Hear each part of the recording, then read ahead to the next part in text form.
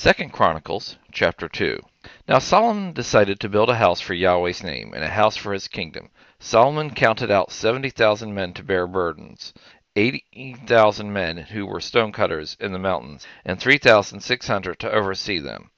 Solomon sent to Huram the king of Tyre, saying, As you dealt with David my father, and sent him cedars to build him a house in which to dwell, so deal with me. Behold, I am about to build a house for the name of Yahweh my God, to dedicate it to him, to burn before him incense of sweet spices, for the continual showbread, and for the burnt offerings morning and evening, on the Sabbaths, on the new moons, and on the set feast of Yahweh our God.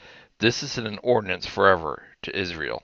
The house which I am building will be great, for our God is greater than all gods. But who is able to build him a house, since heaven and the heaven of heavens can't contain him? Who am I, then, that I should build him a house, except just to burn incense before him? Now therefore send me a man skillful to work in gold, in silver, in bronze, and iron, and in purple, crimson, and blue, who know how to engrave engravings, to be with the skillful men who are with me in Judah and in Jerusalem, whom David my father provided me. Send me also cedar trees, cypress trees, and algum trees out of Lebanon, for I know that your servant knows how to cut timber in Lebanon. Behold, my servants will be with your servants, even to prepare me timber in abundance, for the house which I am about to build will be great and wonderful. Behold, I will give to your servants, the cutters who cut timber, 20,000 cores of beaten wheat, 20,000 baths of barley, 20,000 baths of wine, and 20,000 baths of oil. Then Huram, the king of Tyre, answered in writing, which he sent to Solomon, Because Yahweh loves his people, he has made you king over them. Huram continued, Blessed be Yahweh, the God of Israel, who made heaven and earth, who has given to David the king a wise son, endowed with discretion and understanding, who will build a house for Yahweh and a house for his kingdom.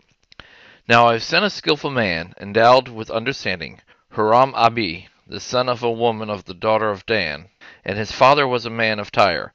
He is skillful to work in gold, in silver, in bronze, in iron, in stone, in timber, in purple, in blue, in fine linen, and in crimson, also to engrave any kind of engraving, and to devise any device, that there may be a place appointed to him with your skillful men, and with the skillful men of my lord David your father.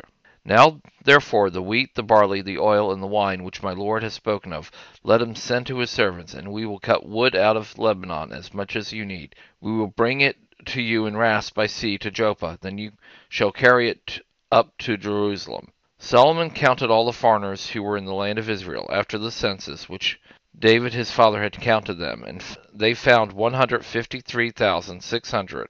He set 70,000 of them to bear burdens, 80,000 who were stonecutters in the mountains, and 3,600 overseers to assign the people their work.